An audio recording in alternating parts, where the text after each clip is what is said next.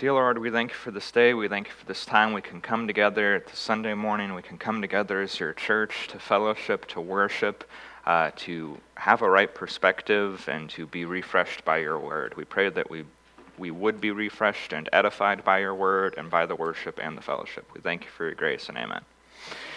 All right, so today's title is You Can Make a Difference, and God is Calling You to. 6 ways to be a part of kingdom advancement. So this message is a bit of a follow-up to the last message I did called Having an Eternal Perspective. And the big takeaway from that message was that we should hold the advancement of God's kingdom as top priority in our lives, and that we should be seeking to accomplish as much to advance God's kingdom while we're on earth as possible. That was the whole point of that message for the most of it, and I want us to continue to understand that deeper. So the reason I'm doing this follow-up is because I think a number of us tend to not see the potential that we have to actually make a difference for God's kingdom.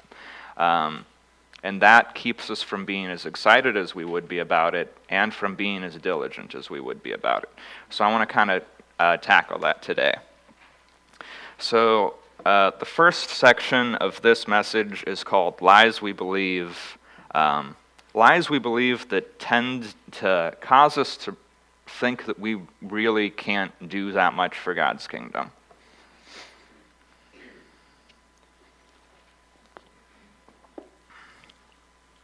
The first one I want to talk about is the idea, I never succeed at anything.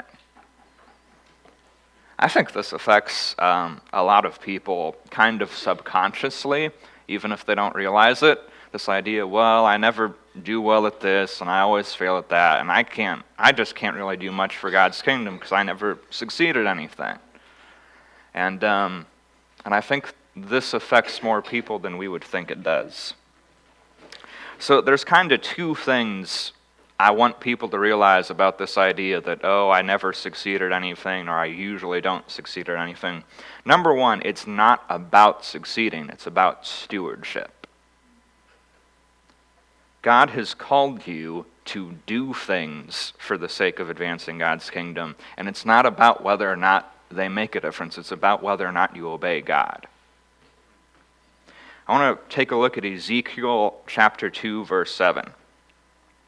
So, chapter 2 of Ezekiel, it's around the start of the book. God is calling Ezekiel to speak to Israel as a prophet, to call them back to repentance. And he says to Ezekiel, "And you shall speak my words to them, whether they hear you or refuse to hear, for they are a rebellious house." God didn't care whether or not, God knew the people wouldn't listen, actually. And this is like a theme of the book of Ezekiel, and it's a very important theme. God calls us to the things he calls us to, especially evangelism, whether people listen or not. And God calls us to seek to make a difference and to seek to advance his kingdom, whether we think we'll succeed or not. That's not the important part of it at the end of the day. We're soldiers for Christ, and we'll take a look at that a bit later. But soldiers don't think, I'm not going to go to war, I think I'll die, or I'm not going to go to this part of the battle, I might die. We wouldn't have soldiers if that happened. The point of being a soldier is I'm going to do this and succeed, or I'm going to die trying, but I refuse to do nothing about it. And we're soldiers for Christ, and since advancing his kingdom is why we're on earth, and it's the most important thing, we should feel that way about it. Another thing I want to point out, in the parable of the talents, I read it frequently in almost every other sermon I do, I feel like, so I'm not going to read it again. But Jesus doesn't give an example of a steward who tried and didn't succeed. There's ones that tried and had different degrees of success. Some succeeded a lot, some a little, some maybe not that much, but they still had some success. The ones who didn't succeed, moreover, the ones who got reprimanded were the ones who didn't try at all, because they thought, well, I can't do anything with this.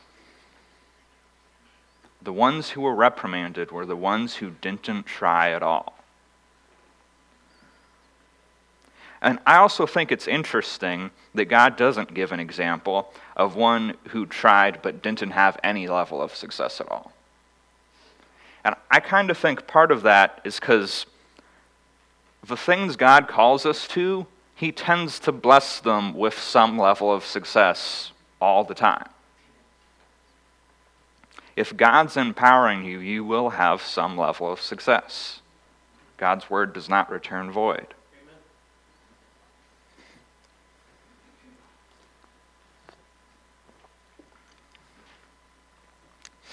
The second thing I want to say about this idea, I never succeed at anything, is you have to realize that it's a lie.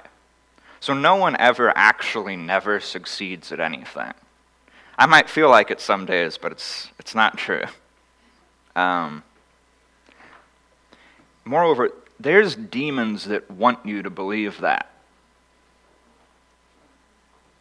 Like if you've been in a deliverance meeting and there are demons that want people to believe, that want Christians to believe, I never succeed at anything, because they want you to believe that you can't make a difference for God's kingdom.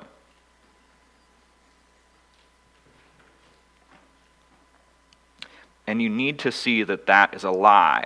And if you don't start to see that it's a lie, you won't start to overcome it.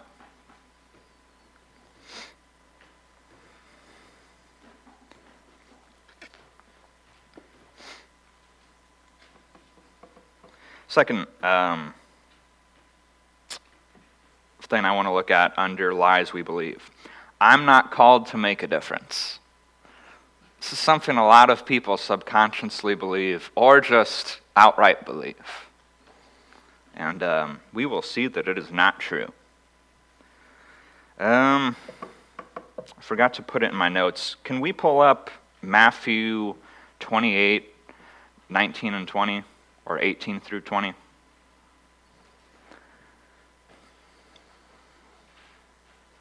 So first, let's look at the Great Commission. Example number 1. And Jesus came and said to them, this is right before Jesus' ascension, saying to the disciples, all authority in heaven and on earth has been given to me. Go therefore, make disciples of all nations, baptizing them in the name of the Father and the Son and the Holy Spirit, teaching them to observe all that I have commanded you. And behold, I am with you always, even to the end of the age. So if Jesus commanded them to make disciples, and He also commanded them to teach those disciples to do everything He commanded them, that means all disciples are to make disciples. It's recursive. It repeats again and again. It applies to everyone, all the way down the chain. So the Great Commission applies to all Christians. Secondly, I also want to look at Ephesians chapter 4, 11 through 12, also speaking of Christ. And Christ gave the apostles, the prophets, the evangelists, the shepherds, and teachers to equip the saints for the work of the ministry. God didn't give them to do the ministry instead of the saints doing it. God gave them to equip the saints for the work of the ministry. The ministry is the work of the saints. The Great Commission is the work of the saints. And then I want to look at 1 Peter 4:10. As each has received a gift, use it to serve one another, as good stewards of God's varied grace. So we are each stewards of God's grace. Everyone has gifts and abilities and potential, especially potential. A lot of us have a lot of potential we don't see. And God calls us to be stewards of it, which means He's going to hold us accountable to how we steward it. So you are indeed called to make a difference. And don't let your thoughts tell you that you're not. Last one I want to look at. God can't use me. So I think there's really two reasons we tend to think this, that like, oh, God can't use me. Either I've sinned or failed too much, or I'm not competent. So let's look at that first one. I've sinned or failed too much. What you need to realize is God likes to use people who've failed too much or who've sinned too much. So we're just going to look at three of them. There's Peter. I have as first. Peter was pretty arrogant most of the time, and he denied Christ 3 times, and there's lots of little stumblings here and there, but God still used Peter to to lead the disciples after he departed. David was a major part of the line of Christ, and he committed adultery and then murdered someone to cover it up. And then you'd think, well, why was he in the line of Christ? He's not just in the line, he's a major part. Christ is called the Son of David. God likes to use people who have failed because the point of the gospel is God's grace. The point of the gospel isn't, well, I'm successful because I didn't fail too much and I didn't sin too much. That's antithetical to the gospel. That's the opposite of the point. And then Paul murdered Christians. And I honestly think that God wouldn't have picked Paul for the role that he did if Paul wasn't a murderer of Christians. God wanted him for that to show the greatness of his grace. And then we have this idea, oh, well, I'm not competent. Guess what? God also likes to use people who aren't competent.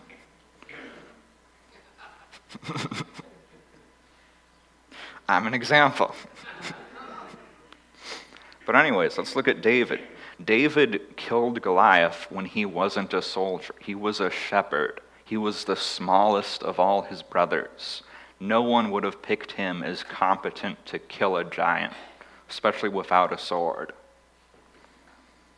Gideon was chosen as a brave man of valor to lead God's army in Israel to set them free. And Gideon was cowering. Moses didn't even want to do what God called him to do because he said, well, I can't really speak very well, and you got the wrong guy, God, you messed up. So he was fearful and he didn't trust God, and he might not have spoken well. I don't know if that was his just being afraid or if he actually didn't. But either way, God used him. And just to really hit on this point that God uses people who aren't competent, I want to look at 2 Corinthians 4, 6, and 7. For God, who said, let light shine out of darkness, has shone in our hearts to give the light of the knowledge of the glory of God in the face of Jesus Christ. But we have this treasure in jars of clay to show the surpassing power belongs to God and not to us. So, just to confirm, God purposefully picks weak people to do his bidding to show that the power belongs to him and not to us. So anytime you think, well, I can't evangelize, or I couldn't teach, or I couldn't disciple someone because I'm, too weak, I could never do that, that's the point.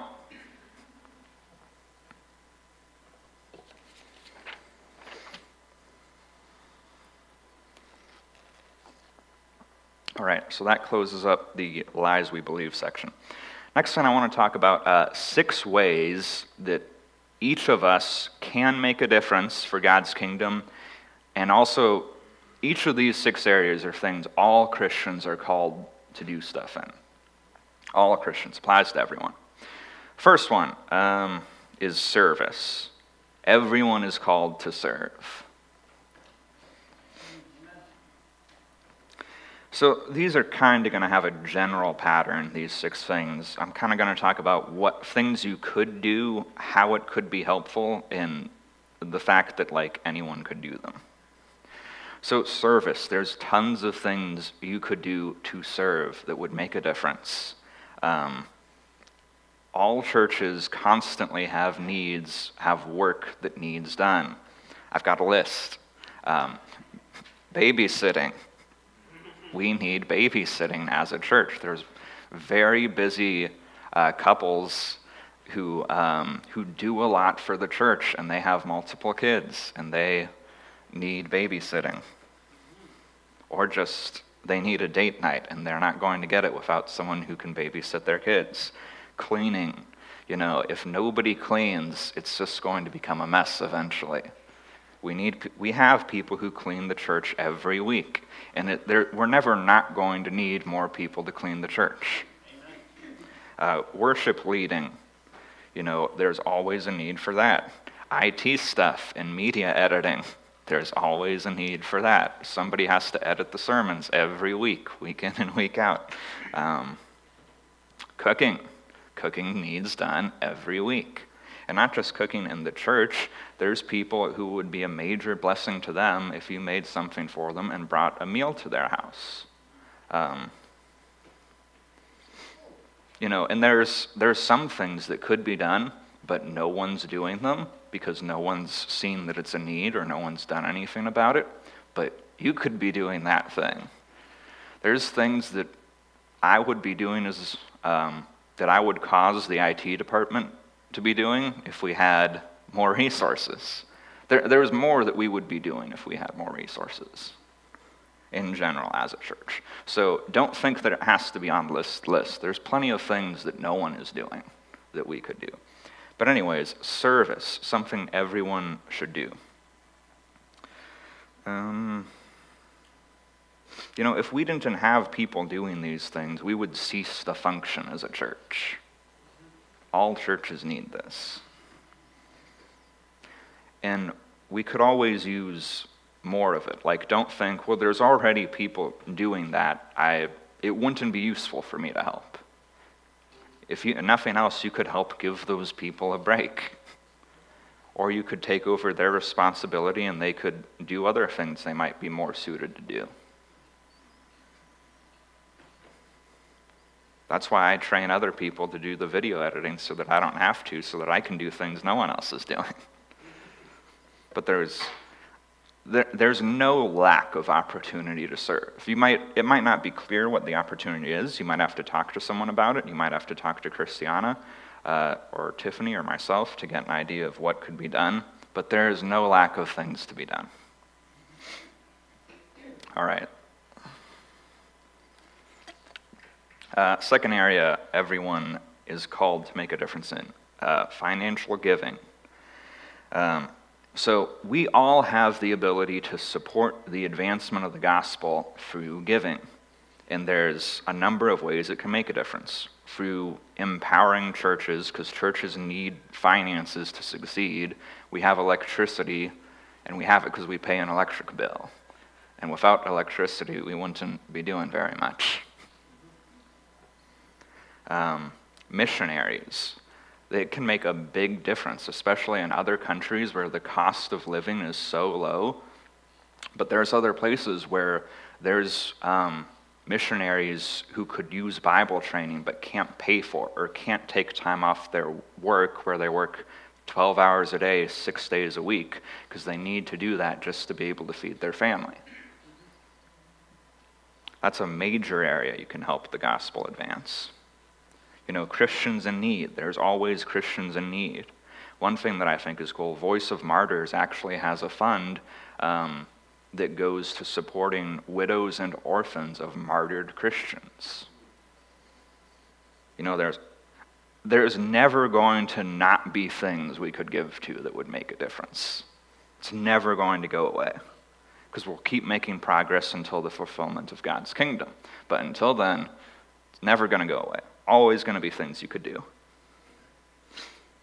And anyone could do this. Anyone can be frugal. Anyone can seek to give more. Anyone can cut down on their spending. Anyone can work more or seek to get a better job.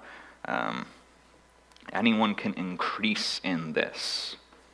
And this makes a difference.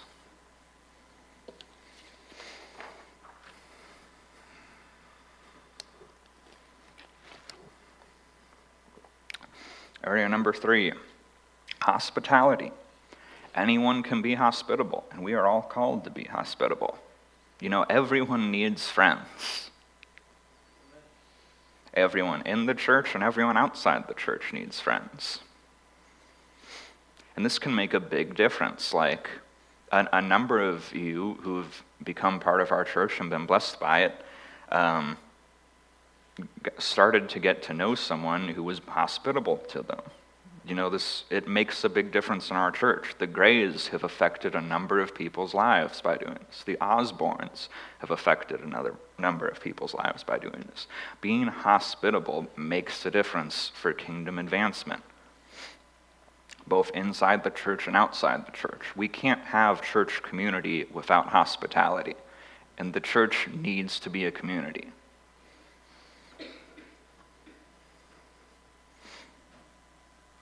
Moreover, literally anyone can do this. I really hope with this list of things, nobody ever thinks to themselves, oh, I can't be a part of kingdom advancement. You can be a part of kingdom advancement. That's what I want to get across. Fourth one, evangelism. We looked at the Great Commission earlier. Not only can you evangelize, you're called to evangelize if you're a Christian. So I kind of break it down into two areas. There's two basic ways to evangelize. You can evangelize to people you know, or you can evangelize to people you don't know. And they're both good options. I think everyone should be seeking to reach out to the people they know, and I think everyone should have a few unbelievers that they regularly reach out to between once a month and once a week and pray for and seek to help them come to know the gospel.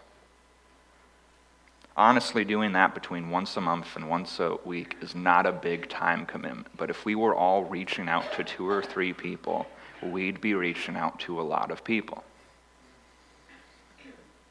That's the cool thing about being part of God's movement, is it's through the church. And if we all just did a little, we'd get a lot done. The body of Christ is a body. If the church doesn't evangelize, the church won't fulfill the Great Commission.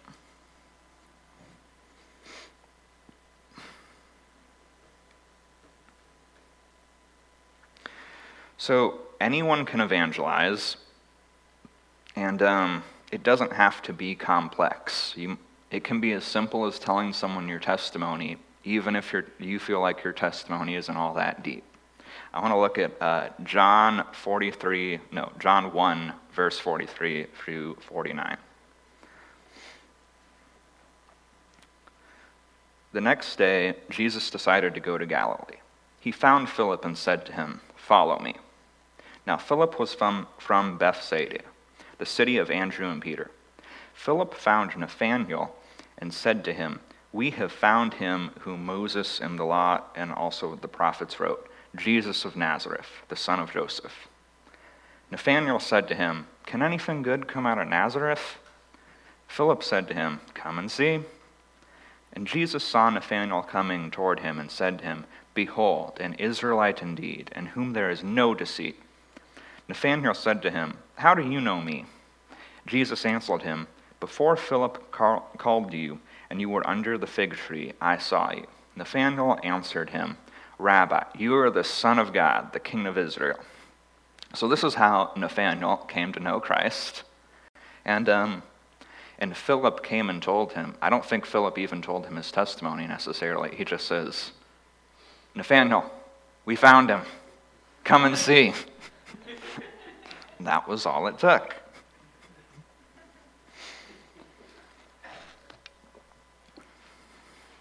He didn't even believe him at first. He's like, "Can anything good come out of Nazareth?" And then he came and saw. Anyone can evangelize, and anyone can seek to improve at the skill of evangelism. It's something we should all be seeking to do. I'm going to mention this later in this message, but you should have like a written plan of how you plan to improve at evangelism. No Christian should be passive about their growth. Everyone should have a defined plan in their mind of how they plan to grow.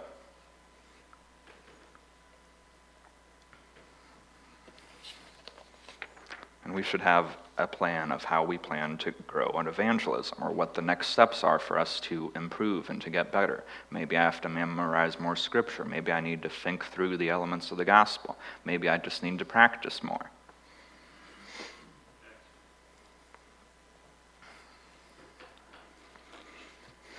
That's an excellent point. You can probably say that again. We need to take stock and have a plan of what we need to do. Yeah.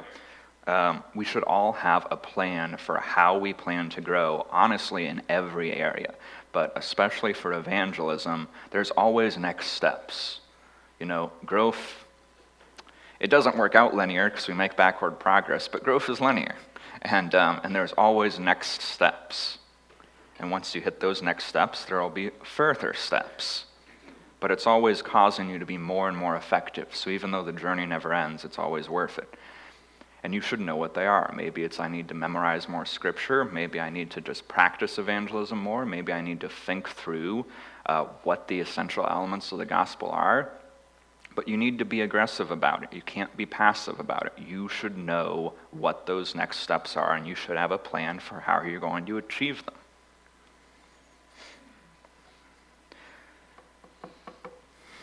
All right, point number 5, discipleship. So we mentioned it before, Jesus commanded his disciples to disciple others and to command them to do what he commanded them to do. That means we're all called to disciple people.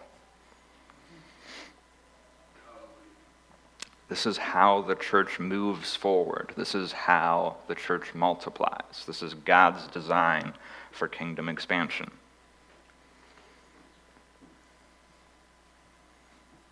But, I think this is an area where we have the lies we believe, and it really affects us. We tend to think, I'm not called to disciple people. I think I already hit on that enough. I'm not going to mention that again. But, or I'm not ready to disciple someone, and I don't know that I ever will be. Or I can't disciple someone. I'm still being discipled. So, you know that you're called to disciple someone if you're a Christian. We already looked at that. As to the idea that it can be easy to have, well, I'm not mature enough to disciple someone. I was reading an article yesterday on how you know you're ready to disciple someone. It just had 3 points, and if one of these 3 points is true, then that's when you know. Number 1, if you know someone who isn't being discipled, who wants to grow, who you are a few steps ahead of. If you've already grown in the things they're trying to grow in, and they don't have anyone else helping them, then you could help them if they want to grow. Number 2, if you've led someone to Christ, which we should all be doing, if you've led someone to Christ, you should seek to help that person grow as a Christian. And number 3, if the person discipling you is telling you you're ready to disciple someone, go find someone to disciple. And also the idea that, I can't disciple someone, I'm still being discipled, is like saying, I can't be a parent, I have parents. It's not a very rational argument.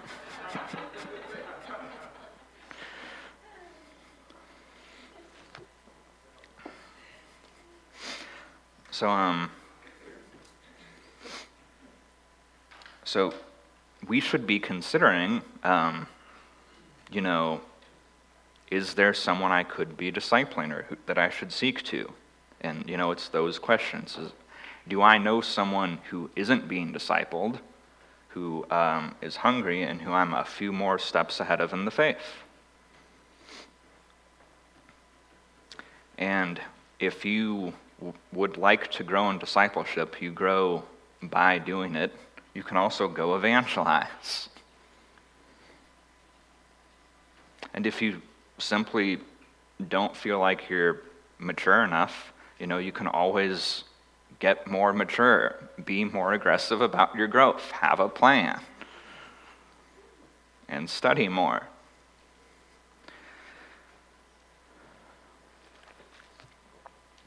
All right, area number 6, prayer and fasting.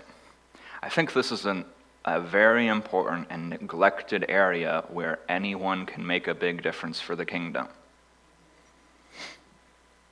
Prayer does things. So things you could pray and fast for. Actually, let's look at the verse James 5:16 through 18. Since I really want to hit that point, prayer does things. Therefore, confess your sins to one another and pray for one another so that you may be healed. The effective prayer of a righteous man can accomplish much. The effective prayer of a righteous man can accomplish much. Elijah was a man with a nature like ours. Does it say a nature like Christ? A nature like ours. And he prayed earnestly that it would not rain. And it did not rain on the earth for 3 years and 6 months.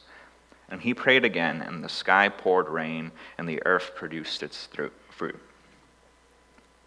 So prayer does things, and there's plenty of things to pray for that would make a difference. Trials other people are going through. There's always people going through trials that could use prayer. Character growth, overcoming struggles. There's always people who need to grow in character, namely everyone, and with struggles to overcome. Everyone. Praying for successful evangelism, miraculous healing, cultural change, people coming to Christ. These are things that praying for makes a real difference in them happening. Prayer is work. You need to understand that. Don't think of prayer as like, well, that one thing I do that kind of contributes, but not really. Let's look at Colossians 4, verse 12. So this is actually in the slide deck because it's a different translation. This is Colossians 4:12 from the 1995 NASB. Epaphras, who is one of your number, a bond slave of Jesus Christ, sends you his greetings, always laboring earnestly for you in his prayers, that you may stand perfect and fully assured in all the will of God. It's not just, well, he prays for you and that's nice and all, he's sending good sentiments. No, he is laboring earnestly. Let's also look at 2 Corinthians 1:11. Paul to the Corinthians saying, you also must help us by prayer. Prayer helps. Prayer was helping Paul's efforts with the gospel. The Corinthians' prayer helped Paul in his efforts with the gospel. Prayer and fasting is labor. It makes a difference. It moves the kingdom forward. It's something we can all do. So we can go back to the list. So here's a list of 6 things. This is a very basic list. These are things all Christians can do and all Christians are called to do. But if a person just regularly practiced all 6 of these things for the rest of their life, they could accomplish so much for God's kingdom in their life. Amen. You can accomplish a lot for God's kingdom, and you're called to. Don't think that you're not. Don't think that you can't. Just doing basic work like this day in and day out adds up. Just like finances. No one gets rich overnight and then stays rich. All those people who win the lottery, they blow it. But you get rich by adding up again and again and again. Small steps over time.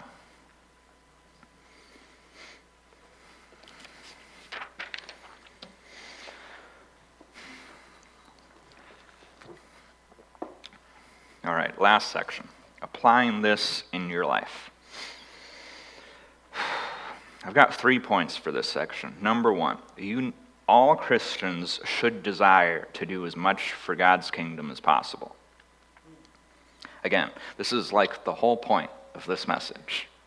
Except I want you to more than desire it. I want you to do something about it. I want you to really have this in your mind and heart and soul every day of your life. If you're a Christian, advancing God's kingdom is literally why you are on earth. When you become a Christian, God could have immediately taken you to his presence and redeemed you from all sin, but he didn't. God left you on earth for however many years you have left, because he wants you to glorify him while on earth, and he wants to use you and your weakness to glorify him.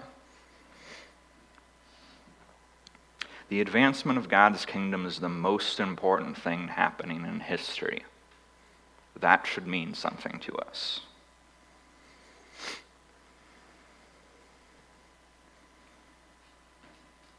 We're stewards to God, and that needs to be top priority. And there's some things I wanted to say last week that I decided to wait for this week, but if you play video games or watch TV 4 hours a day, I think 1 hour a day can be fine. But if you do that or scroll on your phone 4 hours a day, I assure you that you're not seeking to do as much as you can for God's kingdom with your life. I assure you. You could spend that time studying or serving or evangelizing or praying. We all should get rest and have leisure. I'm fine with 1 hour a day, but if you spend 4 hours a day watching TV or playing video games or scrolling your phone, you're not seeking to do as much for God's kingdom as you can.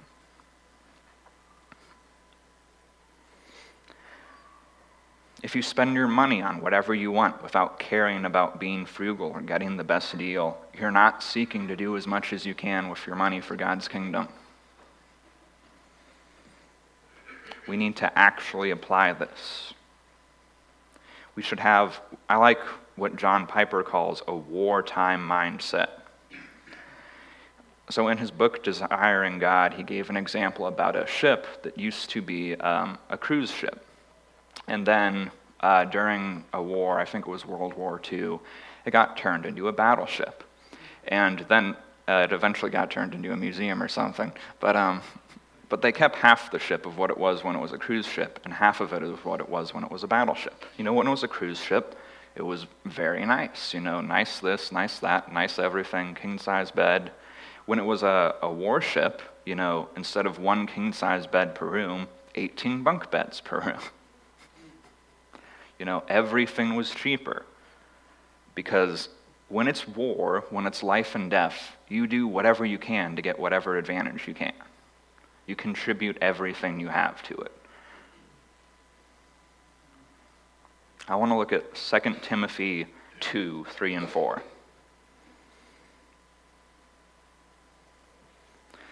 Paul says to Timothy, "Suffer hardship with me as a good soldier of Christ. No soldier in active service entangles himself in the affairs of everyday life, so that he may please the one who enlisted him as a soldier." We are soldiers for Christ. This is why we're on earth, to make a difference. Last part of this subpoint, I want to read a quote by C.S. Lewis.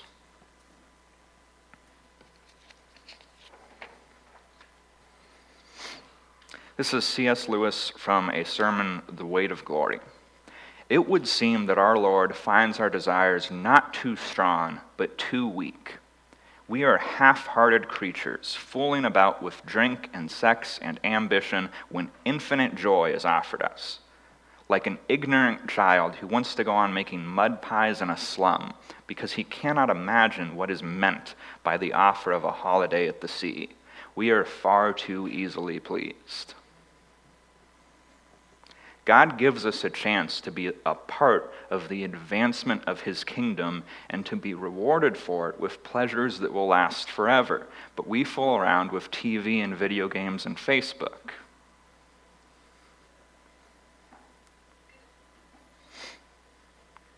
This is the most important point in this sermon. But moving on to point 2 of applying this to your life. You need to examine your life in these 6 areas and see if you're really meeting your potential in them. So I made a little questionnaire. These are just questions for personal reflection, but it's in your bulletin. I apologize for how it's formatted. It doesn't look very pretty. It's very basic, but it's a good questionnaire to help you ask some reflectful questions that will help you to really analyze whether or not you're meeting their potential in these different areas. 6 areas.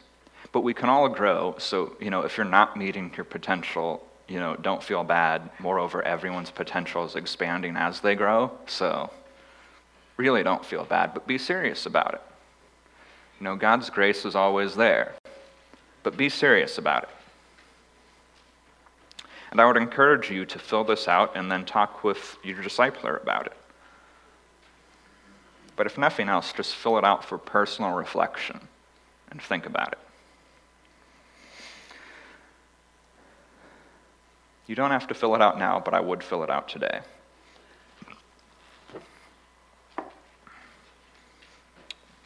But it is easy to forget about, when you get homework at the 9:30 or the 10:30, to just forget about it. I've done the same thing.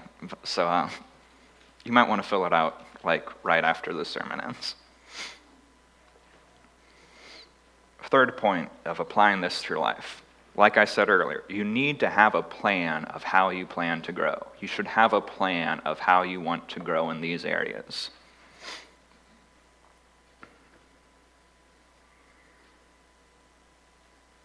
The number one goal I have when discipling people is actually that they would have their own plan for their own growth. That's the number one goal I have when discipling people, is that they would have their own plan for their own growth. And it doesn't have to be their ideas. You should, take counsel and get ideas from other people. But the point is, it has to be something they take ownership of. I want people to have a plan that they would continue to readjust and add to without me. I don't want people to be dependent on my growth for their spiritual growth. You need to have your own plan for your own growth because you need to take ownership of it.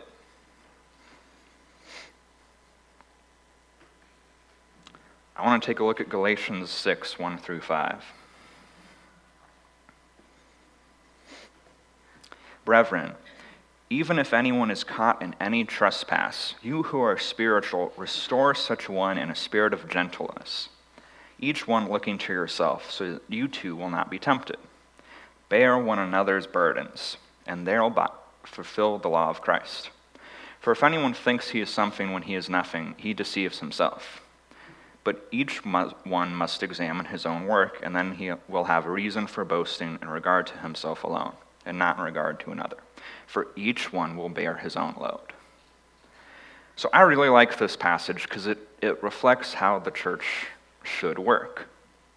We are to bear one another's loads, or to help with it. If anyone's caught in a trespass, restore that person. Bear one another's burdens.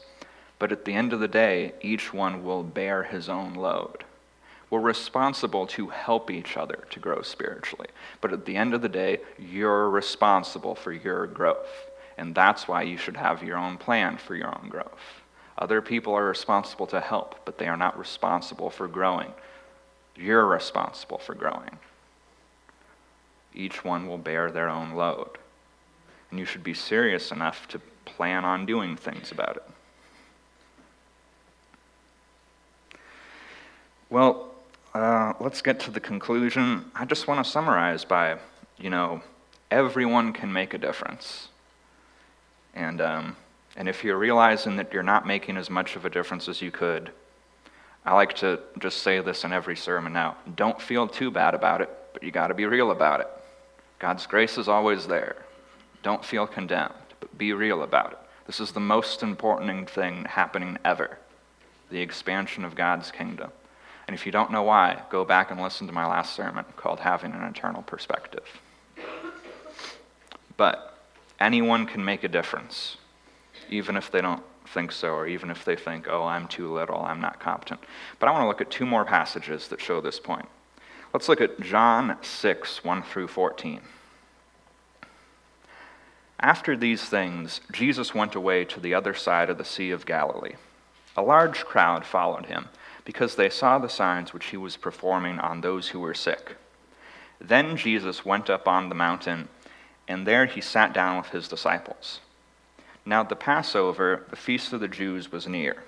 Therefore Jesus, lifting up his eyes and seeing that a large crowd was coming to him, said to Philip, "Where are we to buy bread that these may eat?" This he was saying to test him, for he himself knew what he was intending to do. Philip answered him, 200 denarii worth of bread is not sufficient for them, for everyone to receive just a little." One of his disciples, Andrew, Simon Peter's brother, said to him, "There is a lad here who has 5 barley loaves and 2 fish. But what are these for so many people?" Jesus said, "Have the people sit down." Now there was much grass in that place, so the men sat down, and the number was about 5,000. Jesus then took the loaves, and having given thanks, he distributed those to those who were seated. Likewise also of the fish, as much as they wanted. When they were all filled, he said to his disciples, "Gather up the leftover fragments so that nothing will be lost." So they gathered them up and filled 12 baskets with the fragments from the 5 barley loaves that were left over by those who had eaten. Therefore, when the people saw the sign which he had performed, they said, "This is truly the prophet who has come into the world." The little boy who had the 5 loaves and 2 fish, I don't think he went out and woke up that day saying, "I better bring these 5 loaves and 2 fish. God's going to do something great with them." He was just going about his life with 5 loaves of bread and 2 fish. That's not a lot. That's not enough to feed 5,000 people. But God takes what we have, and God uses it the way God wants to use it. So even if you think, well, spiritually, I only have 5 loaves and 2 fish, God likes to use weak people. We're all weak people, by the way. And God uses it how he will. Secondly, I want to look at Luke 21, verses 1 through 4. "And Jesus looked up and saw the rich putting their gifts into the treasury. And he saw a poor widow putting in 2 small copper coins. And he said, 'Truly I say to you, this poor widow put in more than all of them. For they all out of the surplus put into the offering, but she out of her poverty put in all she had to live on.'"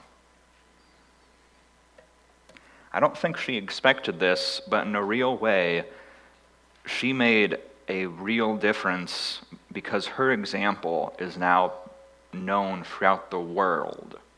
She gave 2 copper coins that equal a cent, is what it says elsewhere, that amount to a cent, not even 2 cents. But her example made it into the scriptures and it has impacted millions of people. So don't tell yourself, "I can't make a big difference for God's kingdom. I don't have that much."